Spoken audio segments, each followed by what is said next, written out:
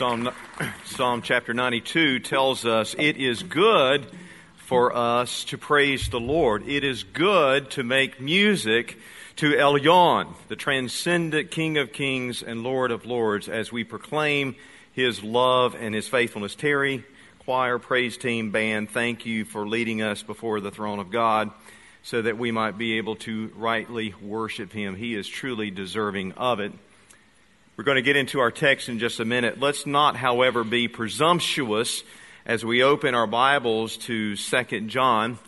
Let's not be presumptuous. Let's first go to the Lord, asking that the Holy Spirit impart to us the words of nourishment for our souls. So bow your heads and let's lift our hearts together, petitioning our Lord to help us during this hour.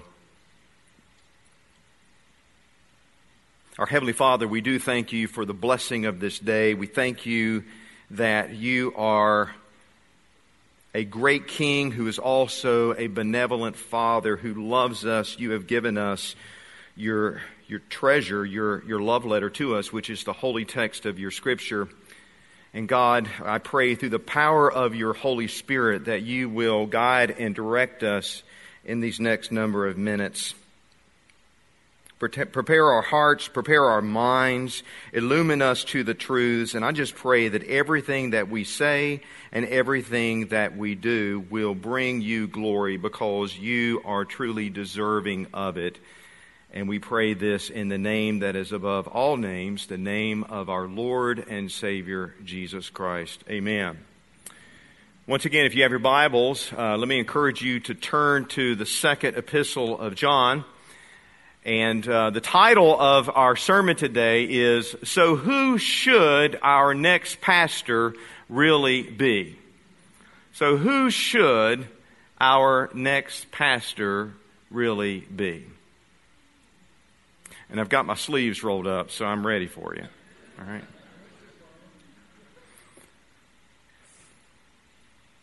Well, here we are, entering into the next chapter of our church's history. After more than 20 years of faithful service by our senior pastor, Dr. Joe Girardelli. To be sure, there can be a lot of mixed emotions that can well up within us as we enter in this next chapter. There can be a lot of fear and anxiety because of the uncertainty that is before us. Or there can be, and I would argue should be,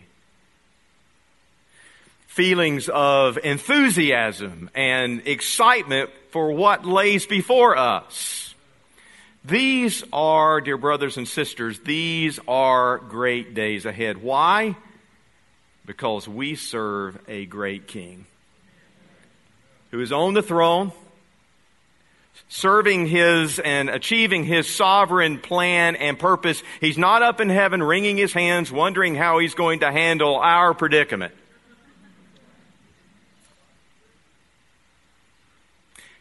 He is achieving His glory for the furtherance of His kingdom, and He wants to use us as an instrument to bring this to pass. Now, I have chosen today's sermon today because now is the time for us as a church to understand who it is that needs to lead us as our next pastor shepherd.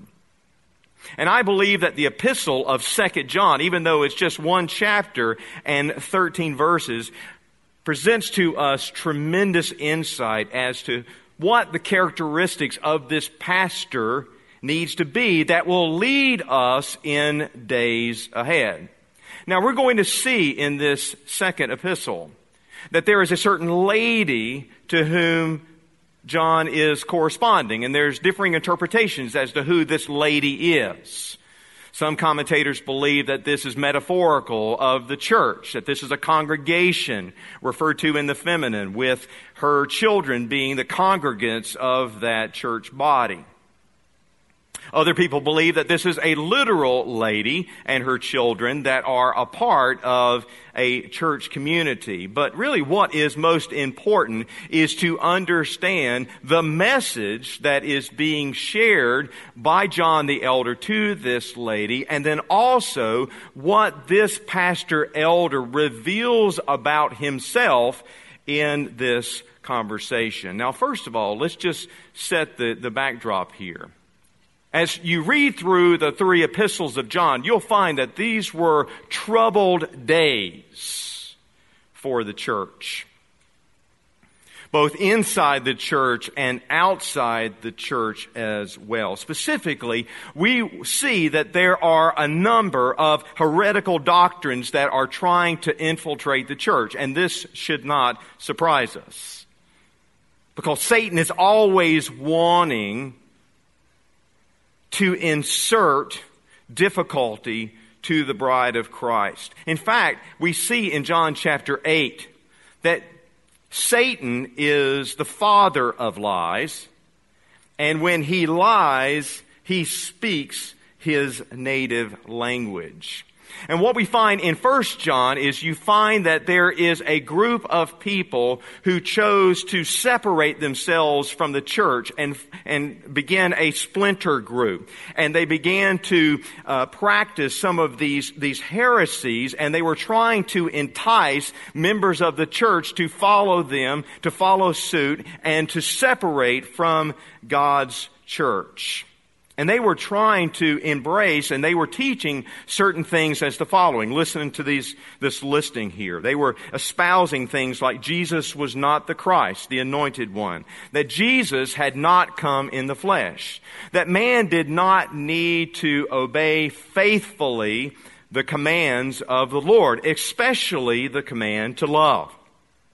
And that Jesus was not necessarily the atoning sacrifice for our sins. In fact, some believe that man really wasn't in need of salvation, that he was morally righteous and good.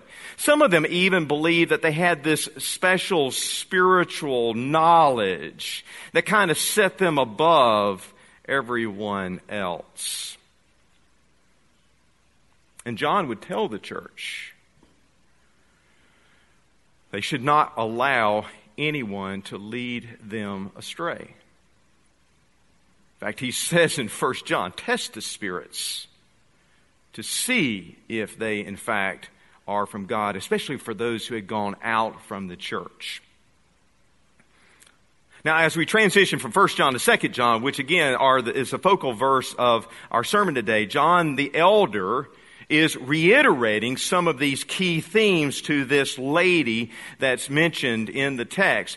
He's going to encourage things like sound doctrine, being obedient to the Lord, and loving one another. But what I want to highlight in the text today is that I believe that there are 12 attributes that I believe our next pastor needs to embody so that he might lead us in the way that ultimately will bring glory to God. So with that being said, let's begin in verse 1. 2 John 1. To the lady chosen by God and to her children, whom I love. This pastor loves. We're not talking pleasantries and platitudes here. Or as one of my former seminary professors used to say, this is not the sweet, sticky, cinnamon bun spirituality. No, this is agape love. This is self-sacrificing love. This is putting the needs before another kind of love. This is a love that was modeled for us by our Lord himself when we read in 1 John 3:16. This is how we know what love is. That our Lord Jesus laid down his life for us. And we ought to lay down our lives for our brothers and sisters as well. This is the love that Paul mentioned in 1 Corinthians 12 as the most excellent way. Because we can have a pastor that's in this pulpit who can speak with the tongues of men and of angels. And if he has not love, he is like a sounding gong or a clanging cymbal. He can be really polished in the pulpit, but it is to no avail. There is no glorification of God, and God's power will not be made manifest through this person. We need a pastor who truly understands what it means to love. Now, as we're talking about love, there's an interesting person that's mentioned in 3 John. And he loved. But he loved to be first. His name was Diotrephes.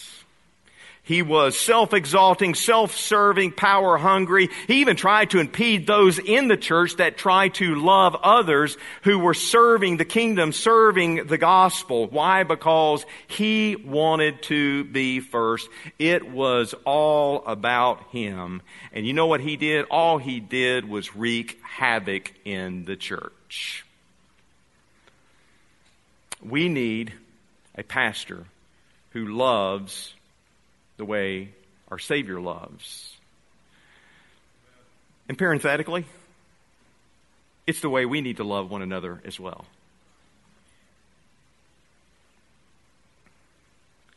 Let's continue in reading verse 1. We're going to find the second characteristic or attribute of our pastor. Let's read again the verse. To the lady chosen by God and to her children whom I love, here it is, in the truth. The Roman procurator Pontius Pilate, when Jesus was on trial, he said, "What is truth?"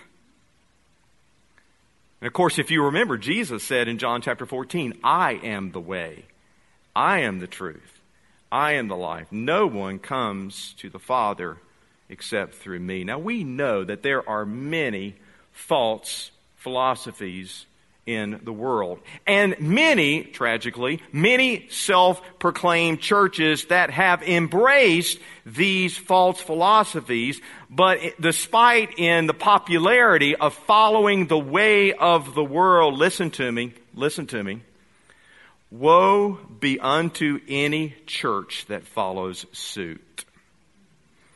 And woe be unto any pastor or any church who would call a pastor who would defy the prescribed Word of God. Because we know the Word says, it says all Scripture is theopneustos in Greek. It is God breathed out. And it is profitable for doctrine, what we believe, reproof. I'm looking across the landscape here. Some of you need to be reproved. I need to be reproved as well, right? We're all sinners saved by grace. Correction and training in righteousness so that every man, every woman might be thoroughly equipped for every good work. We need a pastor who, as our next shepherd, will understand that there is only one truth. And as we follow this truth, we know, as the Lord Jesus said, the truth, John chapter 8, verse 32, the truth will set us, what's the word? You know it, free. And it will also set our hearts at rest in His presence as we abide in the truth. We need a pastor who understands what it means to love, and we need a pastor who understands what it means to embrace the one truth. Now, as we read for yet a third time, verse 1. We'll get out of verse 1 eventually. Verse 1 and also verse 2. We're going to find a third attribute that our next pastor needs to embody. Let's look again at these verses. To the lady chosen by God and to her children, whom I love in the truth, and not I only, it's very emphatic in the original language, but also all who know the truth. All, do you hear that word? Because of the truth which lives in us and will be with us forever. Now, it may not appear so directly, but notice the plural pronouns and the noun here. Us, all. What we don't see here is a pecking order of priority. We don't see a pastor consumed with himself and certain prominent members of the fold, thus displaying an insensitivity and disinterest in those not as revered. Our next pastor will understand that we are, and here's the intentional word, we are a family of faith, with each member having equal importance and value in the church and in the kingdom of God. Now, we all know that we don't have all the same talents and abilities. Paul addresses that. But we know, as Paul tells us, that each one of us is indispensable for the common good of the church family, and each of us has special honor as we all serve one another and have equal concern for each other. When a pastor shows priority for people that by the world's standards have a heightened place of importance, guess what? He is acting like the Pharisees of Jesus' day. And how did Jesus refer to the Pharisees? Hypocrites, vipers, whitewashed sepulchres. Boy, they look really good on the outside, but boy, inside they're full of decay and dead man's bones. And you know, the Pharisees, boy, they love prominence, they love prestige, they love power. They surrounded themselves with what they presumed to be important people who could serve their purpose. But we need a pastor who truly understands Jesus' words that the greatest among you will be your servant. Whoever exalts himself will be humbled. Whoever humbles himself will be exalted. You know, we are, an intentional word here, we are a family of faith.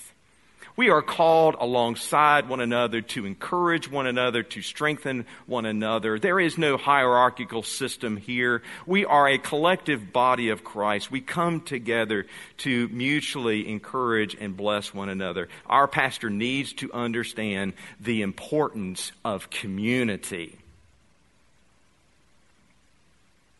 Now let's look at verse 3. Grace, mercy, and peace. You hear those words? From God the Father and from Jesus Christ the Father's Son will be with us in truth and love. Notice that this pastor knows how to bless others.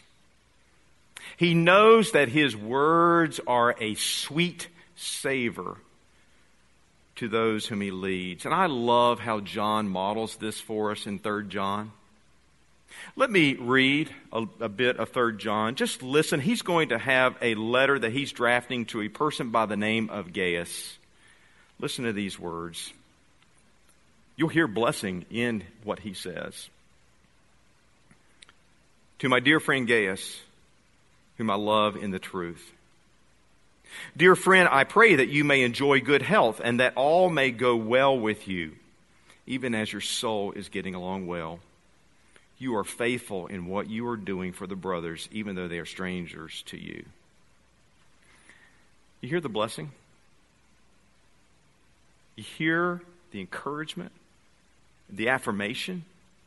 He goes on and finishes 3 John with a bestowance of peace for Gaius. Our next pastor needs to know how to dispense blessing to others. If a pastor can't bless others, or if he is selective in how he gives blessing, I believe that is an indictment on the character of that pastor.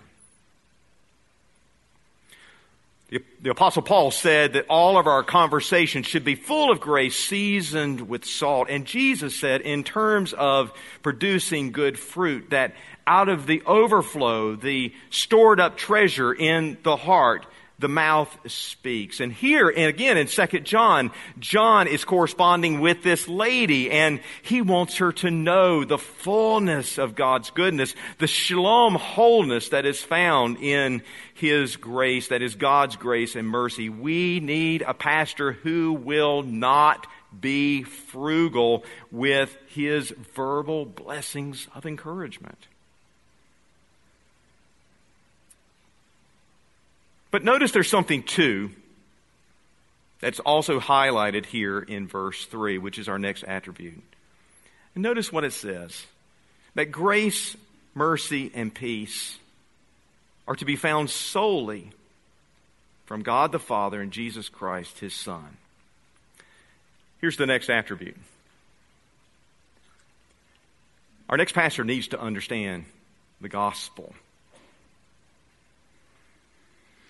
He needs to be consumed with a desire to share God's wonderful news of salvation through Jesus Christ alone. Now, many churches today have deflected this central theme for supposedly inspirational and motivational stories that make people feel good about themselves.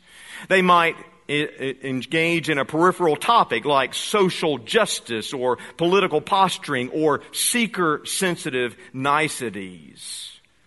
But they steer clear of any promotion of the gospel and discussion of the gospel message. Let me say here that the gospel is the central point of our faith, and as wonderful and as encouraging as it is for the believer, it should evoke uncomfortable feelings and troubled souls for the ones who do not embrace the glorious gospel of our Lord. Uncomfortable thoughts and feelings should well up within the believer.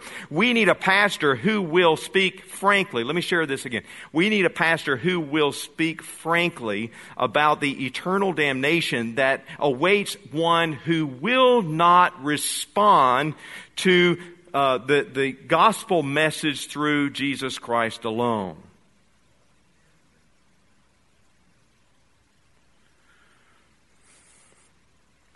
Parenthetically, let me stop here. We have all sinned and fallen short of the glory of God. We have all committed, and for those of you who've been in any of my teaching classes, you know I use this word purposefully. We have all committed cosmic treason against the rightful reign of the King of Kings and Lord of Lords, and we deserve the fullest measure of God's punitive wrath poured out upon us. That's what you deserve. But God, who is rich in mercy, who even did not spare His own Son, but gave Him up for us all, how well will He not also graciously give us all things? We need a pastor who, again, will share the gospel message. In fact, I'll say this, that no man who refuses to regularly present the gospel should be the next pastor of our church. Let me repeat that, okay? No pastor who refuses to regularly present the hope of the gospel through Christ alone should ever inhabit this pulpit. Why? Because we know from the Scripture, he who has the Son has life. And he who does not have the Son does not have life. And let me just parenthetically say this. If you've not come to a place that you have trusted Jesus Christ as your Lord and Savior, if you have not confessed your sins, we know that when we confess our sins, He's what? Faithful and just to forgive us of our sins and to cleanse us of our unrighteousness. If you have not come to that point, you know what the Word of God says? Today can be the day of your salvation. You can confess Him. You can repent of your sins. And He promises that He will forgive you of your sin, cleanse you of your unrighteousness. You no longer stand under the punitive judgment of the Lord, the holiness and the righteousness of God. And He adopts you as a son or as a daughter. And so this is the blessing that you have if you embrace Jesus Christ as Lord.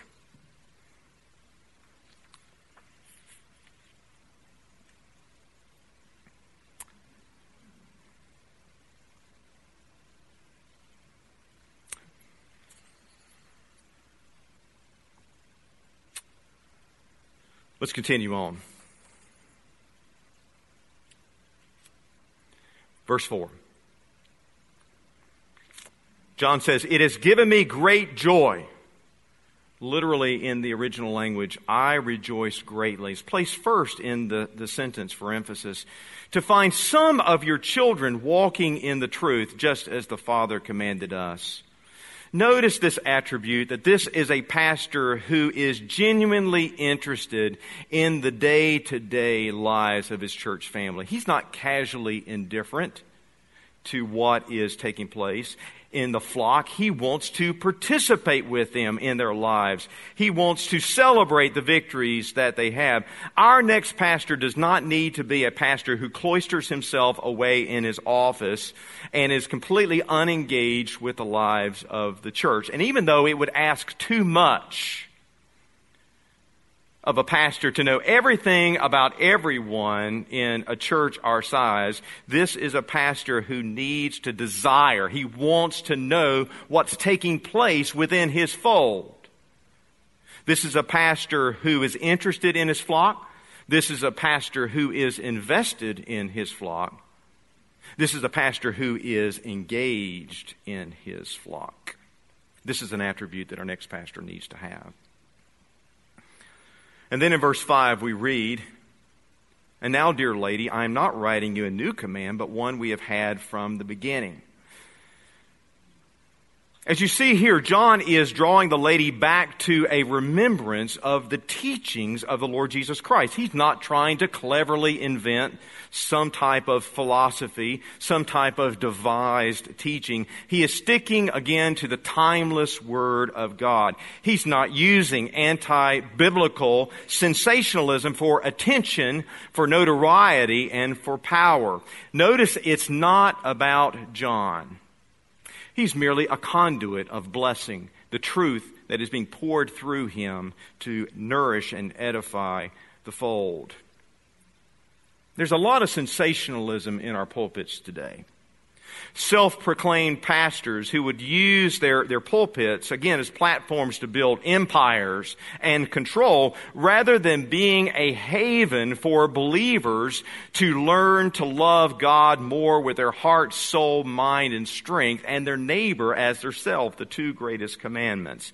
Again, as I've said before, we need a pastor who will stick to the timeless Word of God. We don't need an impressive orator who will deviate from the Bible to draw attention to himself, because God won't bless our church if we follow such a path. And then in the latter half of verse 5, verse 6, let's look for the next attribute. Here are the words. "I ask that we love one another, and this is love, that we walk in obedience to His commands. As you have heard from the beginning, His command is that you walk in love." The next attribute. This pastor knows how to summon his flock to obedience. To obey God, again, and to love one another. See, John knows this ultimately is what is best for the flock, because we know that we have come to truly know God if we obey His commands. 1 John chapter 2. And we know that God's love is truly made complete in us when we follow Him obedient. You see, the fullest satisfaction for our souls, whether you know this or not, can only be found when we are serving the Lord in obedience. All other pursuits, will not lead us to intimacy with Christ. And because of that, it will leave you hollow and dejected and longing for something more. And see, John knows this as a pastor elder, as a pastor shepherd. He wants his flock to see the blessedness of obedience. So our next pastor, he needs to encourage us, maybe even prod us if necessary, to lead us to the flowing springs of God's goodness. Because that's where satisfaction for our soul will be found. Verse 7. We find these words.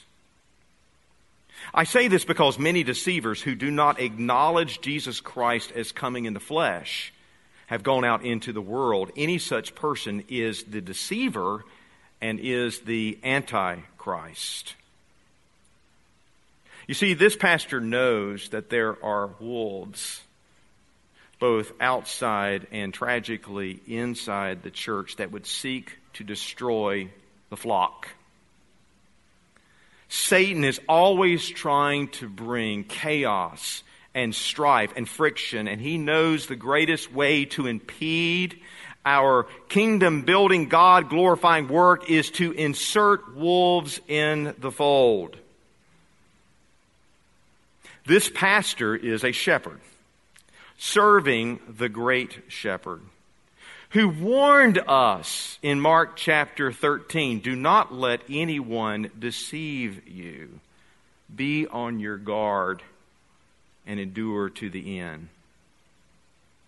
You see, we need a pastor who will protect us from Satan's attacks by not allowing or permitting the church to fall prey to the luring temptations of the world, and a pastor who will protect us from anyone who comes into the church as a wolf in sheep's clothing, trying to scatter and attack the sheep. We need a protecting pastor.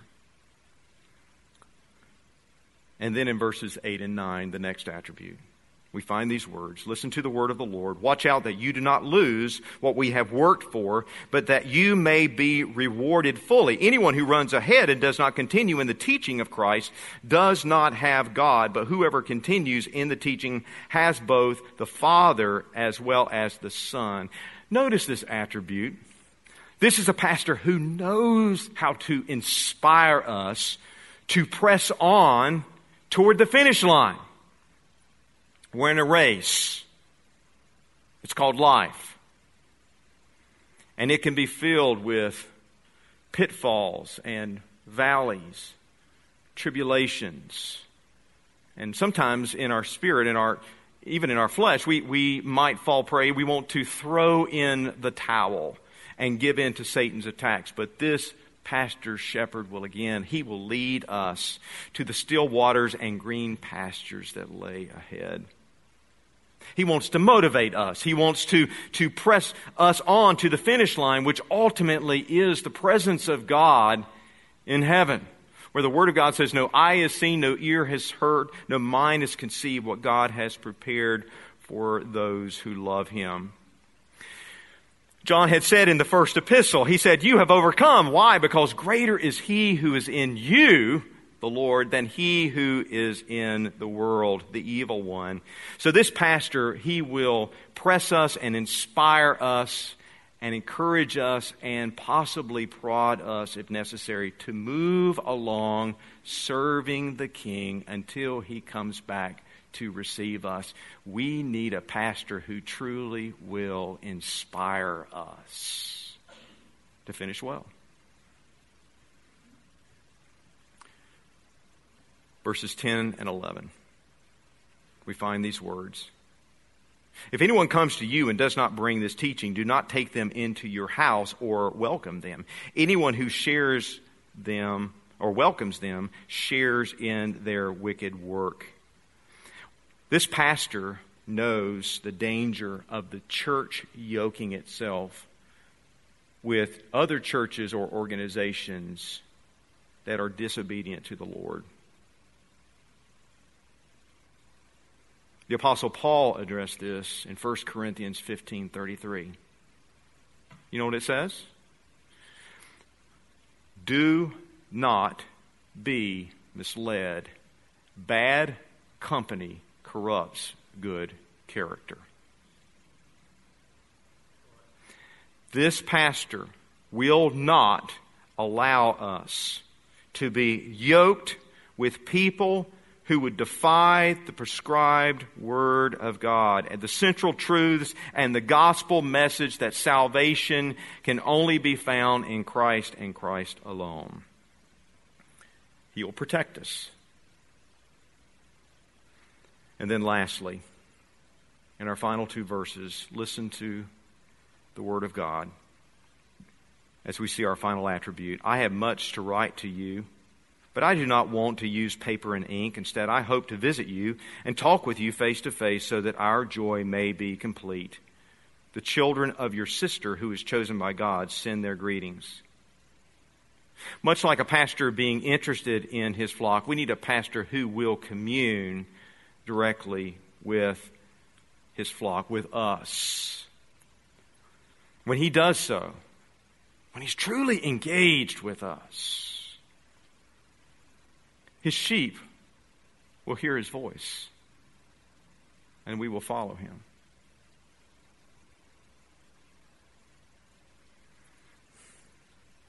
Let me stop here for just a minute. Church, are you actively praying, asking that God will lead us a pastor who is like this? I hope you are.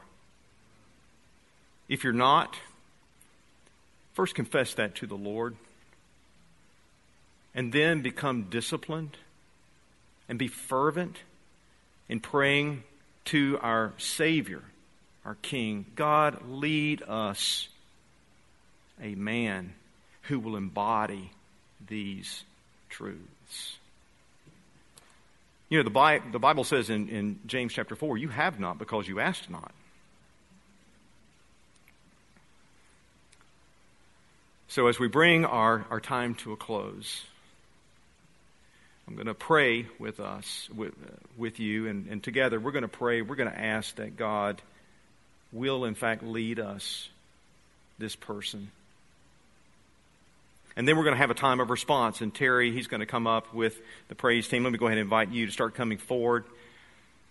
If there's something that you've heard from this text of Scripture, by the way, we covered an entire book of the Bible in one sermon. How's that? If there's something that the Spirit of God has impressed upon you, just as you are there seated in your chair, confess that to the Lord.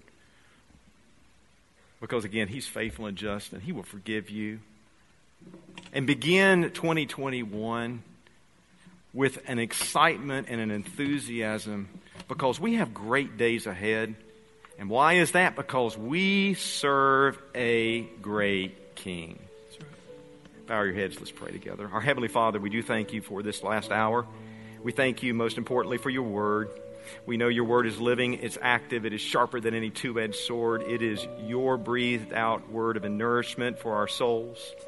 And so, God, as we pray, asking, petitioning you for our next pastor, again, we pray, Lord, that you will lead someone to us who will love us and understand what it means to love, who will know the truth, who will know the importance that we are a community of faith, that he will know how to bless others, that he, most importantly, will know the gospel, that he will be interested in his flock, that he will not try to cleverly devise teachings. He will stick to your word. He will summon us to obedience.